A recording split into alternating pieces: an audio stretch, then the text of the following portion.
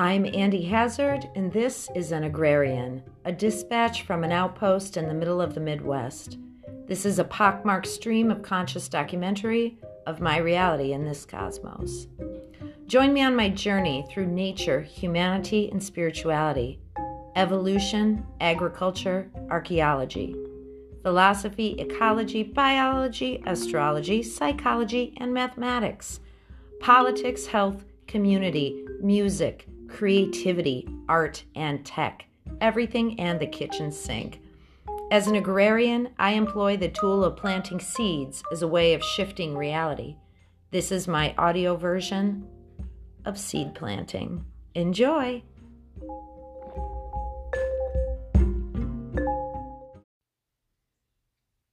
Good morning. So the other day I was going to talk about membership associations. And I need to do a little bit more digging into this. This is something that a lot of us utilize, this idea in our sales in order to alleviate the pressures of a state or federal requirements on us that are not size appropriate. And I think this idea of size appropriate is something that as a country, as a world, we're going to have to get down and dirty with, and we are really going to have to suss this out, because what's happening is that the larger a company or a corporation, the more committed to the bottom line they are, the more likely that they're going to do damage that is long lasting, and the less accountability there'll be. And the reason that we have all these laws is because there were always unscrupulous, sort of cloaked actors in the system that were selling milk to people that had heavy metals in it in order to make the milk not go sour because there was no refrigeration.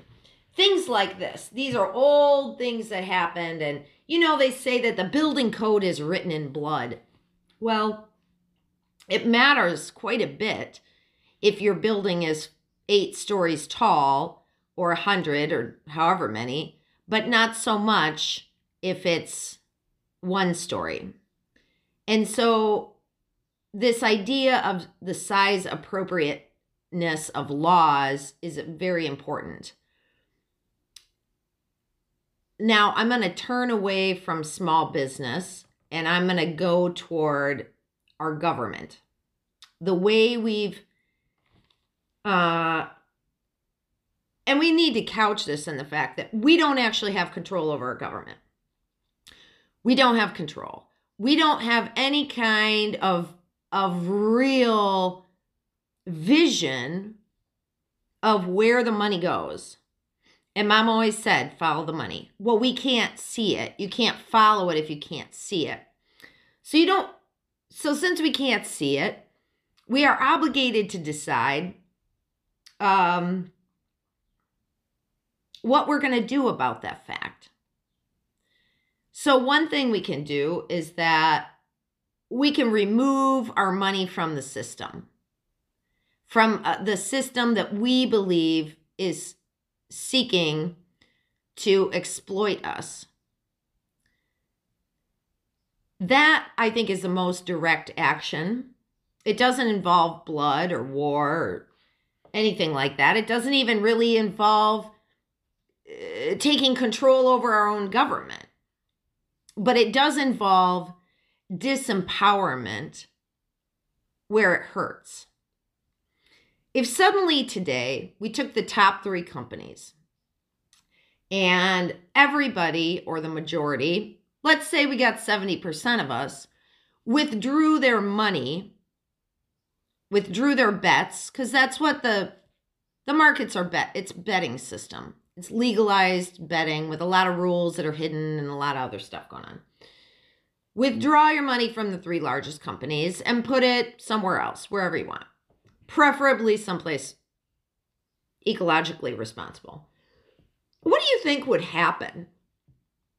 I mean, look back. Remember that whole thing with GameStop? Remember GameStop? Remember what those people on Reddit did? It was like our Wall Street Bets or something like that. That was fascinating. Now that is some organized direct action that's my America. You know, if the system fucks with you, fuck with the system. Which is why I've always liked the term, the velvet monkey wrench.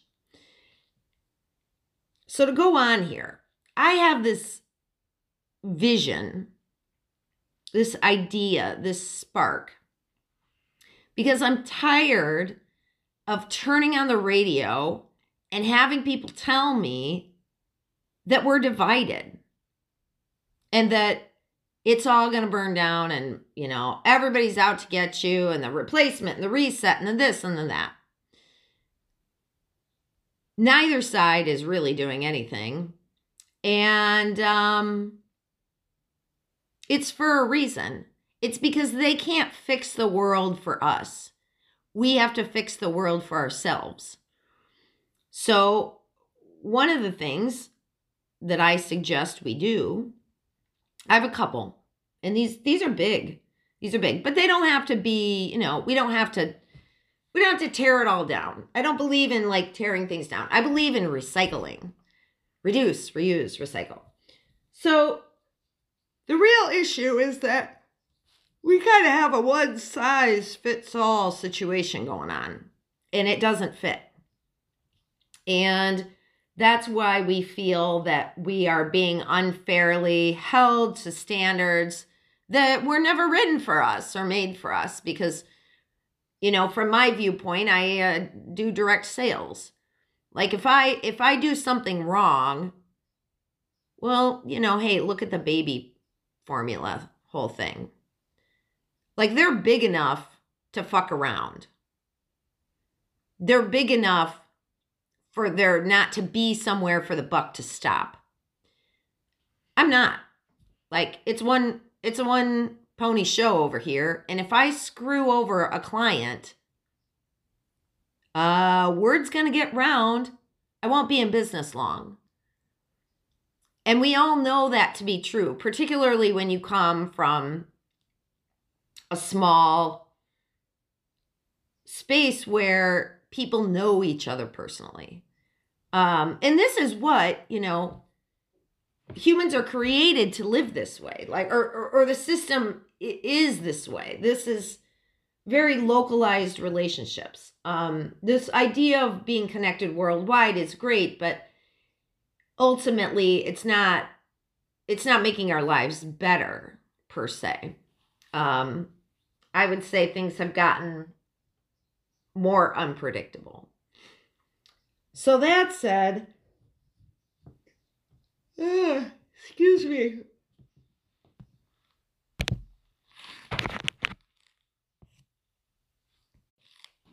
So as I see it, depending on where you live, there are different things that are important to you.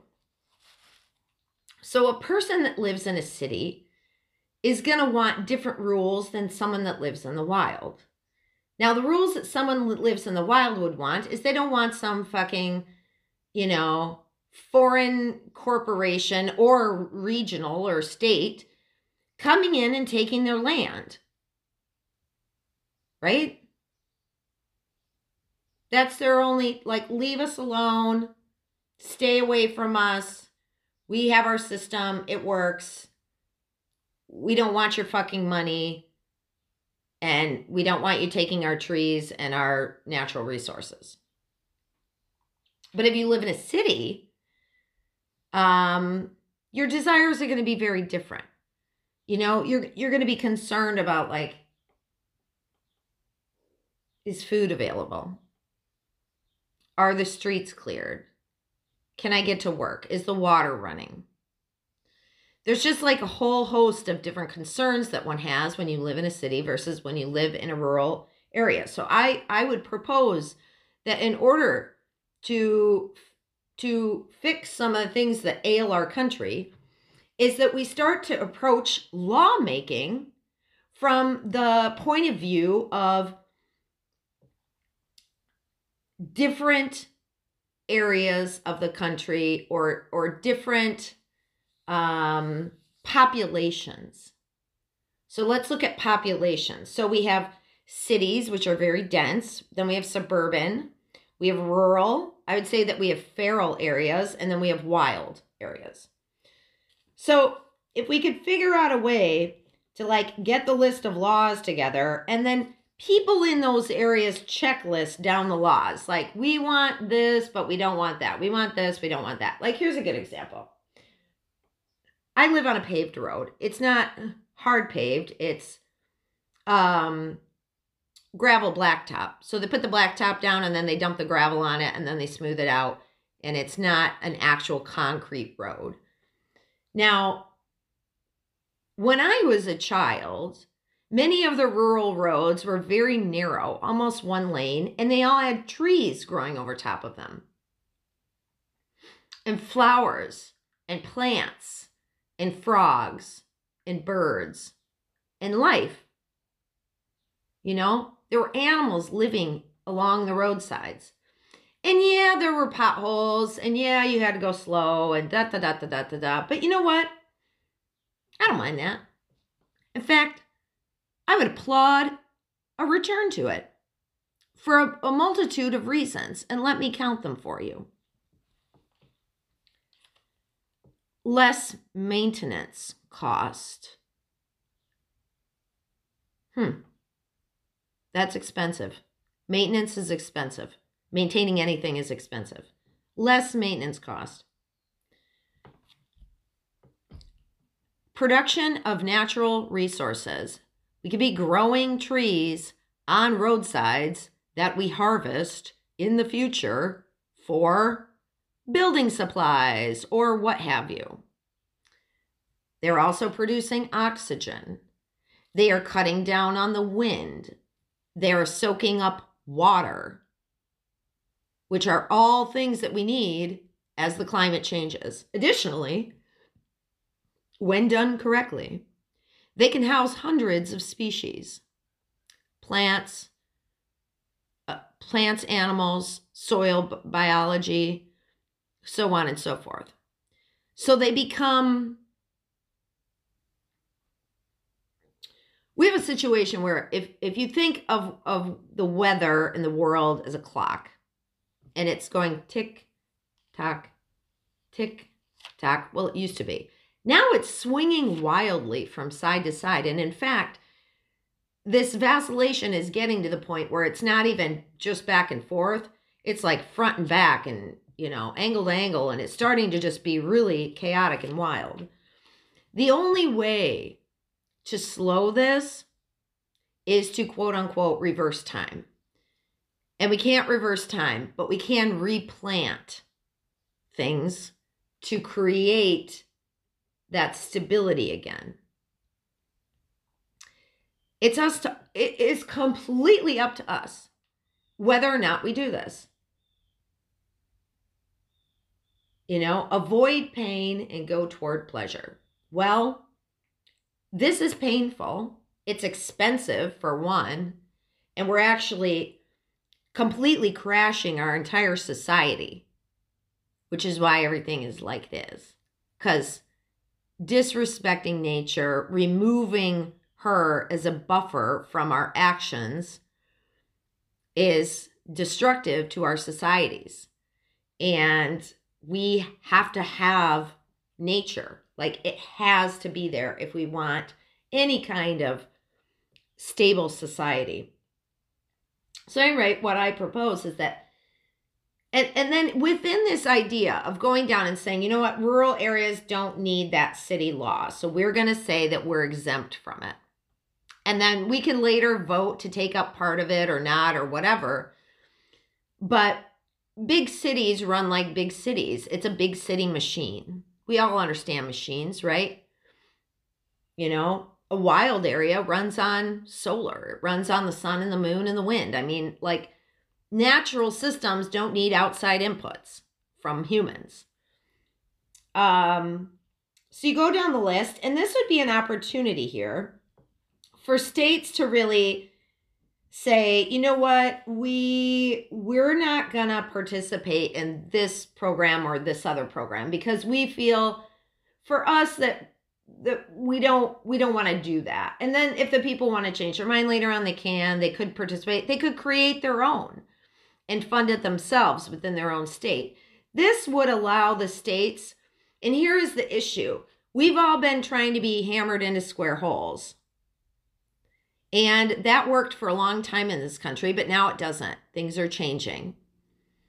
And I believe every state should have freedom to decide what's best for its constituents. And I guess if the constituents don't like the political leaders, they'll take them out. Unfortunately, right now, what we have going on is states don't like this, that, or the other, and neither party's doing anything about it, but the finger gets pointed at the other side, and it just devolves into the hell hole that we see currently. So this would potentially get us out from underneath that. Now, this will bring up a big conversation about military and roads and things like that. Now, do I think we need interstate highways? Yes, there's no denying that. And of course, I would hope that my state would participate in that program. Now, there are a lot of other programs, though, that I might like how they run, but I think that we could run them better if we did them either by ourselves or in tandem with the other group of people, because this allows us to say, we don't want to fund this at all, okay? So it's like zero. We want to fund it a little bit. We want to fund it more. You know, we're up to 3. We want to fund it 50%. 4 is 75%. 5 is 100%. So this could do anything from food stamps to healthcare. Could be even agriculture. I mean, a whole state could decide, like, you know what, we're not going to participate in the USDA anymore. We're just not doing it. And we're not paying in, and we don't want any of the money. And that's the thing, though. Like, if you don't pay in, then you don't get any money. And I think that there could or should be some sort of match when we apply for grants and things. Like, for example, Illinois, we pay a lot of taxes in Illinois. Well, part of the reason we pay those taxes is because when we submit $100 to government, we're only getting about $50 back because we are subsidizing other states. Now, maybe it's for military reasons because we don't really have any military bases here, but it can't be all that money. Can't 50% of our taxes not coming back? So I think we really need to look at this. And there are some states that are heavily dependent on the government and some states that aren't. Illinois happens to be at the bottom. And I'd like to change that. I don't think that we should be subsidizing the rest of the country to the degree that we are. I don't think that's fair. And if they're just going to give us 50 cents of it back anyway, why don't we just keep that in the first place? Because every time it passes through hands, we know how that works, middlemen, it costs something.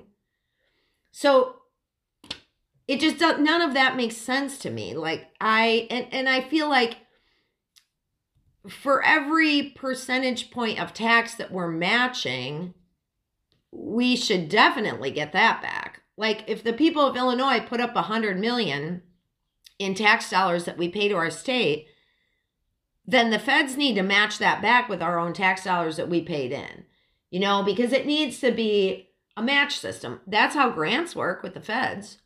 I don't know if you've ever gotten one, but the one experience I had with the federal grant was that I had to match every dollar that I was requesting. So let's just say I request $10,000. I have to match that in cash, in labor, or in raw materials. Because it's not a freebie. You know, you have to put up your capital, so to speak. to get your money. And I just think that this would work so much better, and it would give an opportunity for states to have more freedom to do whatever they want and not be beholden to the beliefs or the whatever of other states. And so back to this idea, wild, feral, rural, suburban, city. Well, people that live out in the wild where there's no other people around, they don't need services. They provide them for themselves. They don't need garbage pickup. They don't need water. They don't need this, that, and the other. They're off grid. They're not a burden, right? They don't need to have their needs met by a larger system. Nature is meeting their needs. So what would feral be? So I would personally like to live a more feral lifestyle. Right now, I'm hooked up to the grid. I got ComEd coursing through the electrical lines over here, and I really don't like it. I wish there was a better way. I wish that we could get away from it, but we're not there yet. But ultimately, I would like to be there. And ultimately, if the worst case scenario comes true, and I'm going to predict that climate change fallout is going to be a magnitude way worse than what we think it is, because nature is very large, she's logarithmic, and so on and so forth. This is a funny aside. Last night, I think it was while I was laying in bed, I've been listening to Robert Sapolsky, who is a professor from Stanford. He does a lot of stuff about like human biology and all that kind of stuff. I mean, his lectures are brain twisters. But it got me to thinking about numbers and how it's like 1, 2, 3, 4, 5, 6, 7, 8, 9, 10, and then it starts over. But what if actually nature had a unique number for every number? There were no repeats. Like, what if the real system is that there's no repeats? Because everything in nature is unique. Nothing is alike ever. Because there's a time-space continuum and everything is constantly changing, and genetically and epigenetically and all these different ways. So yeah, that was just like a weird aside. But we do understand nature through a logarithmic mathematical systems, even though that may not be the reality that it operates in. Because we don't understand it yet. Anyway, hopefully that makes sense. Point being, a feral area would be an area that is not connected to the grid, and it's done intentionally so. And additionally, it's created as a space where everything is made from something else. Everything is a redesign. It's a rethought. It's recreated. It's completely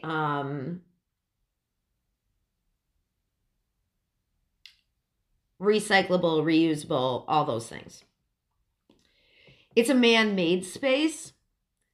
It's not necessarily overseen by laws and rules, because it's a space where we have control over ourselves.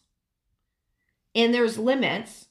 The government could put limits on what can be built or created in those spaces, and a little bit of rules around it, but really nothing. And the idea being that the fact of the matter is that there's going to be millions of people migrating within this country and with others as climate change ramps up, because they're going to have to fucking move. And there's no money, obviously, because everybody's broke, because the system is broken and all the money is flowing out and not coming back because we don't tax corporations and they put it all in offshore accounts and, all that stuff. So we can't be held to the same standards when the system is not the same as it was 50 years ago when the laws were written. We don't have any of the same things. Like, we don't have the same workplace. We don't have the same financial stability that we had. We don't have any of that. And so the laws are going to have to change. And it's going to be painful unless we sit and talk about it and what that could look like. It doesn't have to be, but there are a huge number of laws and rules and regulations that are going to have to go for certain subsets of people.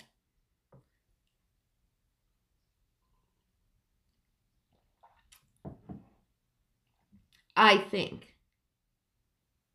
believe this to be true.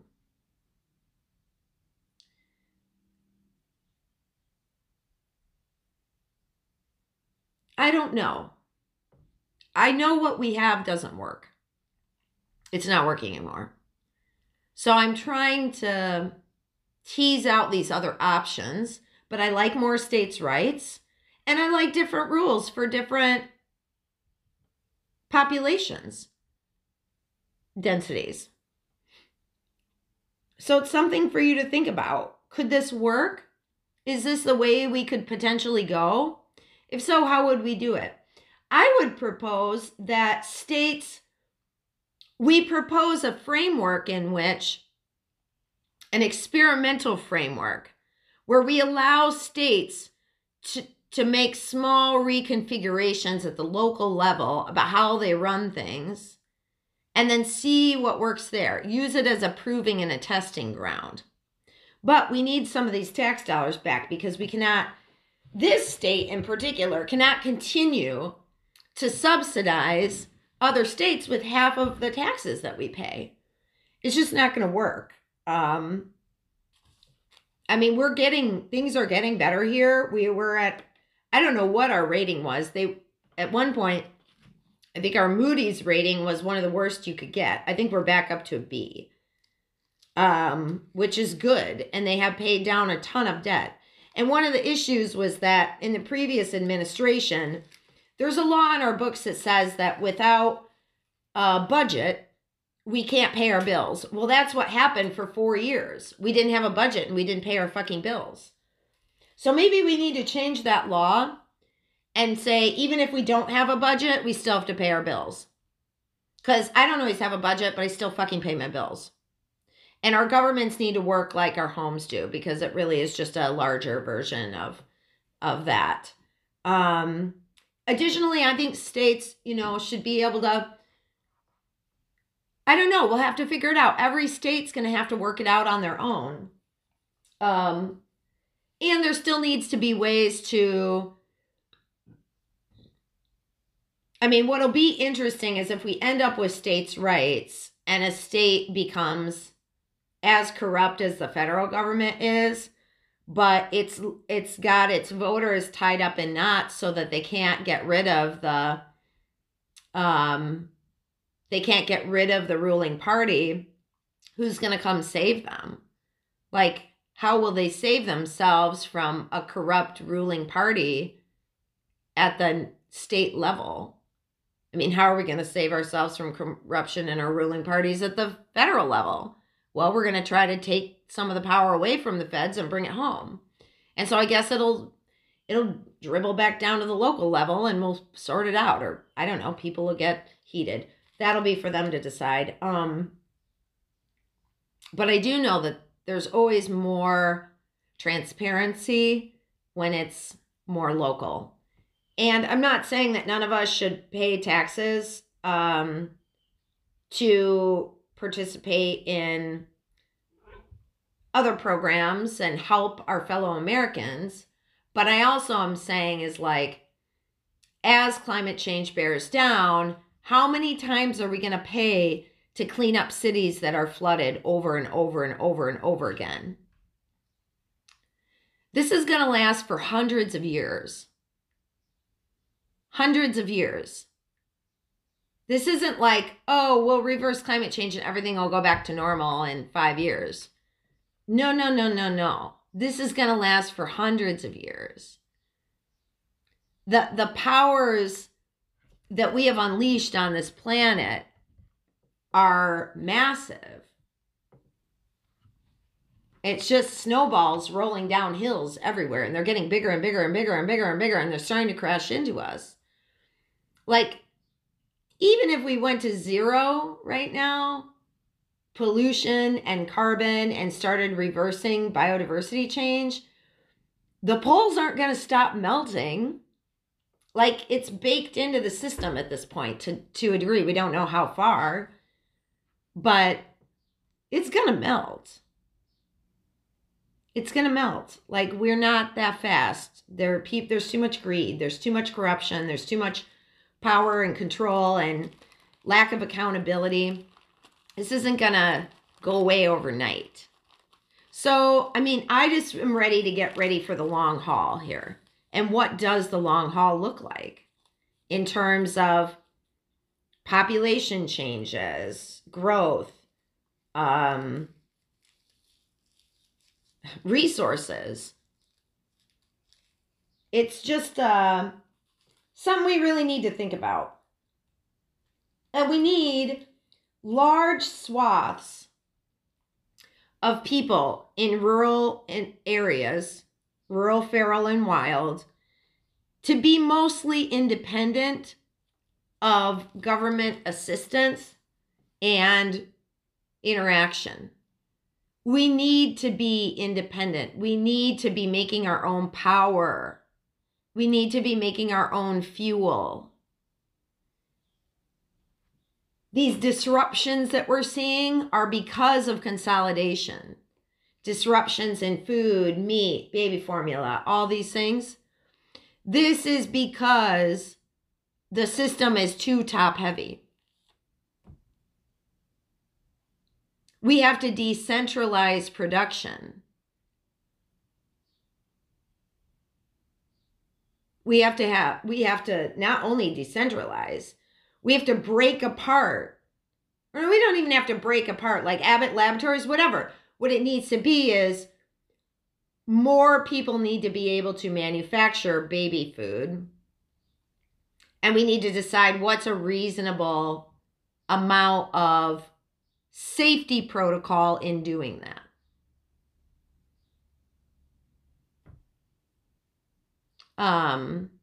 Because now we're saying we're not weighing safety. We're weighing, like, what happens when there's none? Well, if there's none, people are definitely going to die. It just becomes, yeah. So decentralization of production, making it disconnected from the grid, making rural areas more independent and more able to produce the food that cities require so that they can be more independent of this global system. When we get there, we will have plenty of food. We will still be shipping food. We'll still be importing. We'll still be exporting. But the whole system will be less wobbly. It's going to be less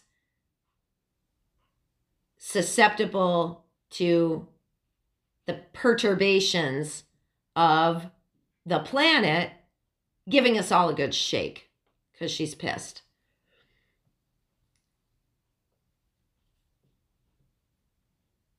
I think that might be it for now. Okay, I'm back. Because I had another thought.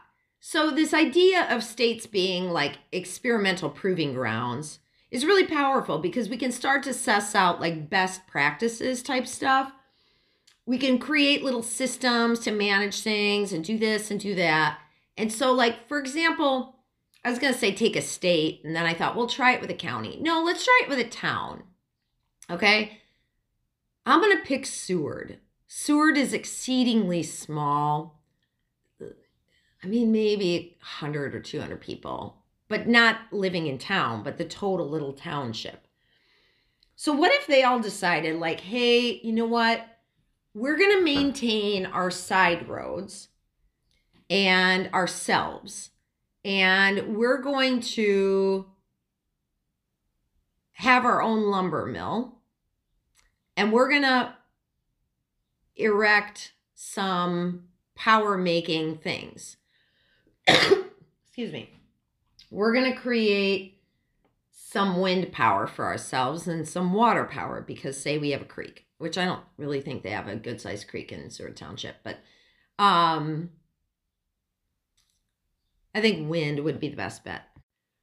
We're going to look to ourselves to supply our needs, our food, our meat, our water, our power, our natural resources, so on and so forth.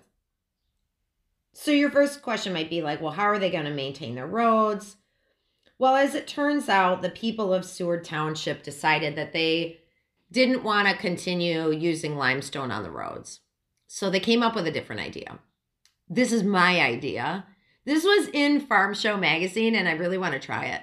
They were mixing corn. So anyone that farms, that feeds cattle or whatever, you will notice around the feed bunk where the corn falls out and mixes with the manure and is under pressure from the hooves of animals, that it will harden into a concrete-like substance. It's something about the manure and the sugars of the corn and the biological processes.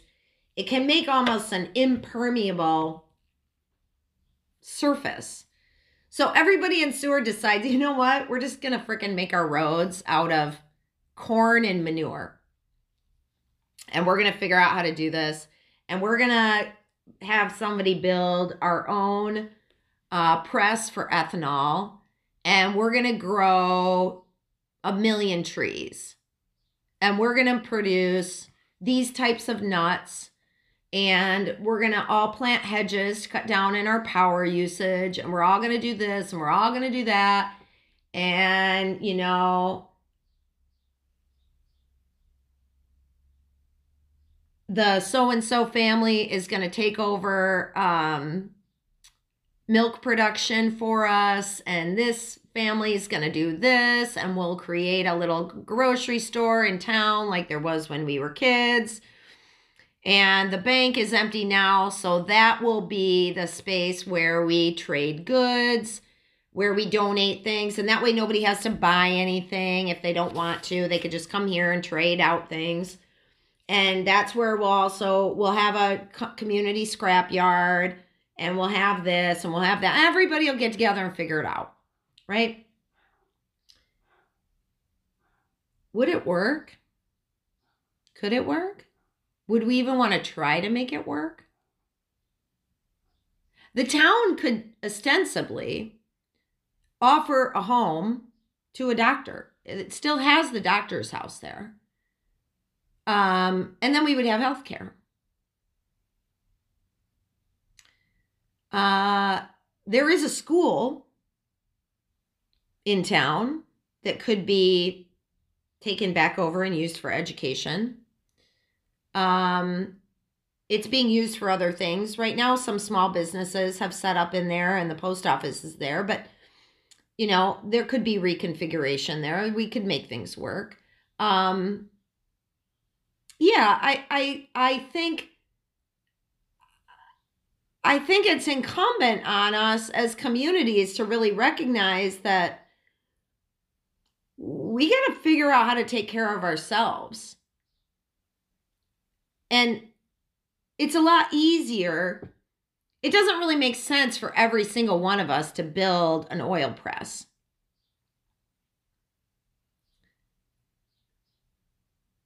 It makes sense to have a community oil press.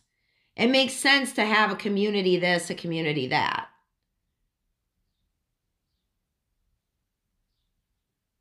And have multiple people that know how to operate the system. As backup. Why can't we have experimental communities? Why can't we have low impact housing that's community built?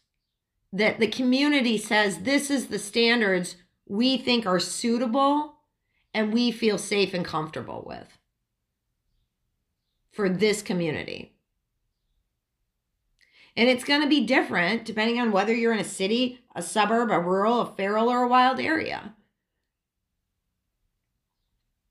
And that's okay. That's the strength of our system. That's the strength of us having choices and options. Right now, we don't have choices and options. We have the big way or the highway. And that's not what we want. Well, I'm speaking for myself. That's not what I want. I like horsepower in the form of a horse.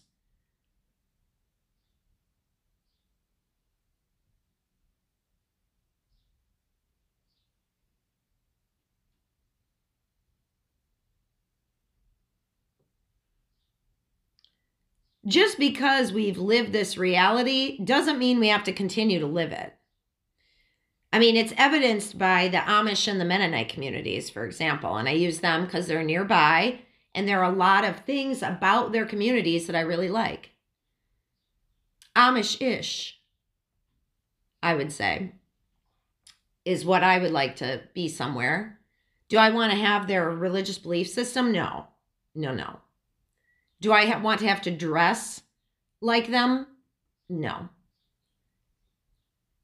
Are there rules and structures that they've created to manage their societies that I think would be useful for what I envision? Yes, indeed. Yes, indeed, I think there are. And this idea of analyzing a technology and deciding, is the use of this technology going to be beneficial for our community or not? And then deciding whether or not they have the freedom. They have more freedom than us because they're willing to deny certain types of technology and saying, we don't think that's for the good of all, for the good of us. And so we're not going to utilize it. The rest of us are just like forced into it. We have no freedom.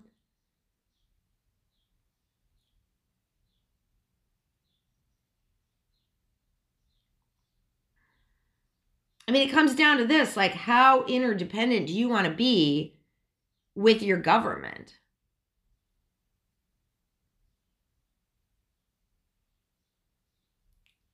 I mean, the idea of the government is to protect us from the bad actors. Well, the problem is that's not working because the government has been taken over by the bad actors. And just to hit on the reset thing real quick, the reset, the redo, whatever this whole thing is, replacement. I'm going to point something out. And I don't know why this didn't occur to me the other day. But there is a replacement going on. No doubt about that. Jobs that we used to have in this country have been replaced with jobs overseas. It's been going on for 30, 40 years, hasn't it? 50 years? Offshore, move it offshore. Americans don't want these jobs. We don't want to pay this much for it. We can't afford to sell this product at these price points if we have this manufactured in America. Well, it's not foreigners or immigrants or refugees that are coming to replace you. It's machines. And they've been here for a long time. And you've watched them replace you. Well, that's what's going on. That's what's going on. We're being replaced by AI, artificial intelligence, right? Human intelligence, and machinery. So if you don't want to live that reality, I suggest you start thinking about alternatives, about how to extricate yourself from a system that doesn't benefit you really in any way. In fact, it's only harming you. And that involves removing your money from it. You got to stop feeding the beast. And you need to identify what that beast is. It's different for everybody.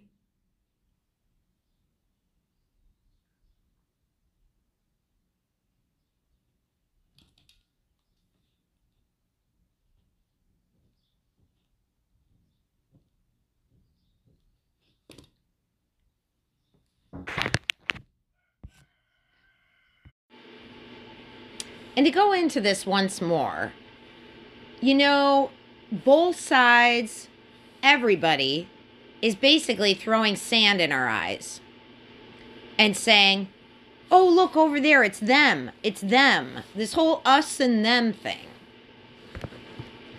It's those people that want to, you know, take your this, that, and the other. When in reality, you better look closer.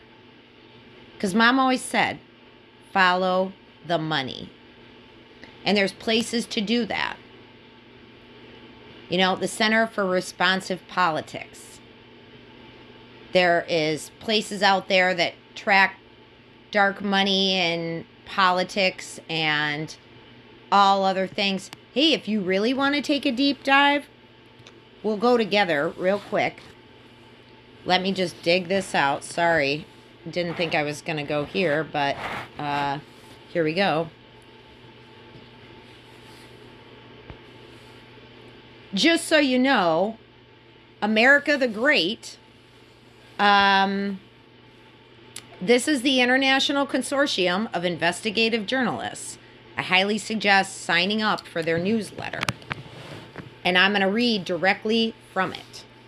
Since we first began publishing the Pandora Papers, we've brought you investigation after investigation on the United States' role as a rising destination for hidden wealth, rivaling or surpassing the financial secrecy offered in overseas tax havens. Our reporting has zeroed in on a booming American trust industry that's drawn the assets of oligarchs, politicians, alleged criminals, scammers, and more. Today, Transparency Advocates echoes our findings in a new report that highlights the United States and other Western democracies' disproportionate role in fueling global financial secrecy. The U.S. took the top spot in the Tax Justice Network's biannual Financial Secrecy Index. Sorry, that's a mouthful. Surpassing notorious tax havens like Switzerland, the Cayman Islands, and Bermuda. It's TJN, Tax Justice Network. TJN points out lax trust laws and wealthy G7 countries who are meeting this week in Germany for hindering global progress on financial transparency, urging the importance of beneficial ownership databases and enforcing sanctions and curbing international money laundering. And it's not just advocates making the call. Some U.S. lawmakers are pressing the secretary to expedite creating a corporate ownership registry that's behind schedule. These delays undermine American efforts to respond to Russia's war against Ukraine and hinder broader efforts to protect the U.S. financial system against the threat of illicit finance, a bipartisan group of senators said in a letter to the Treasury officials last week. Trusts are targeted. Trust companies and corporate service providers were singled out for the first time in new U.S. sanctions as stateside financial transparency proposals see opposition from the industry. So, yeah, you might want to check it out. The International Consortium of Investigative Journalists, and I think that it's very insightful. It shows you, here's an article on here. ICIJ publishes the final batch of Pandora Papers data on more than 9,000 offshore entities. The inside story of how the Offshore Leaks database became a go-to resource. You know, the government's been utilizing the Pandora Papers to find these oligarchs and find their money.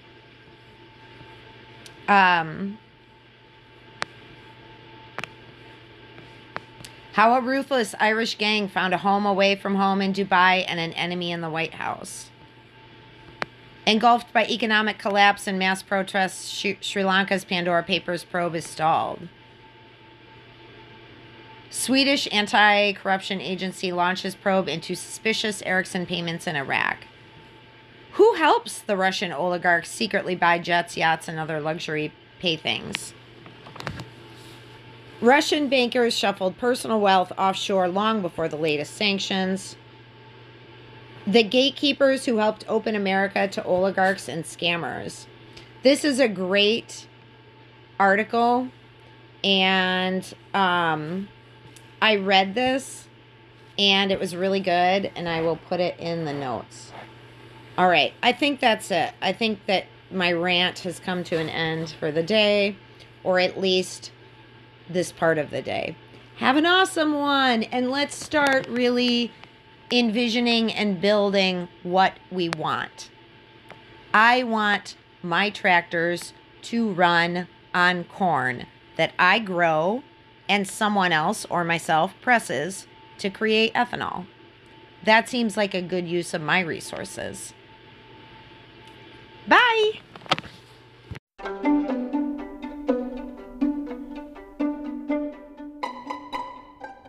Hey y'all, if you have an idea for an episode, a thought, anything at all, leave it in a voice message here on the app and keep on going up.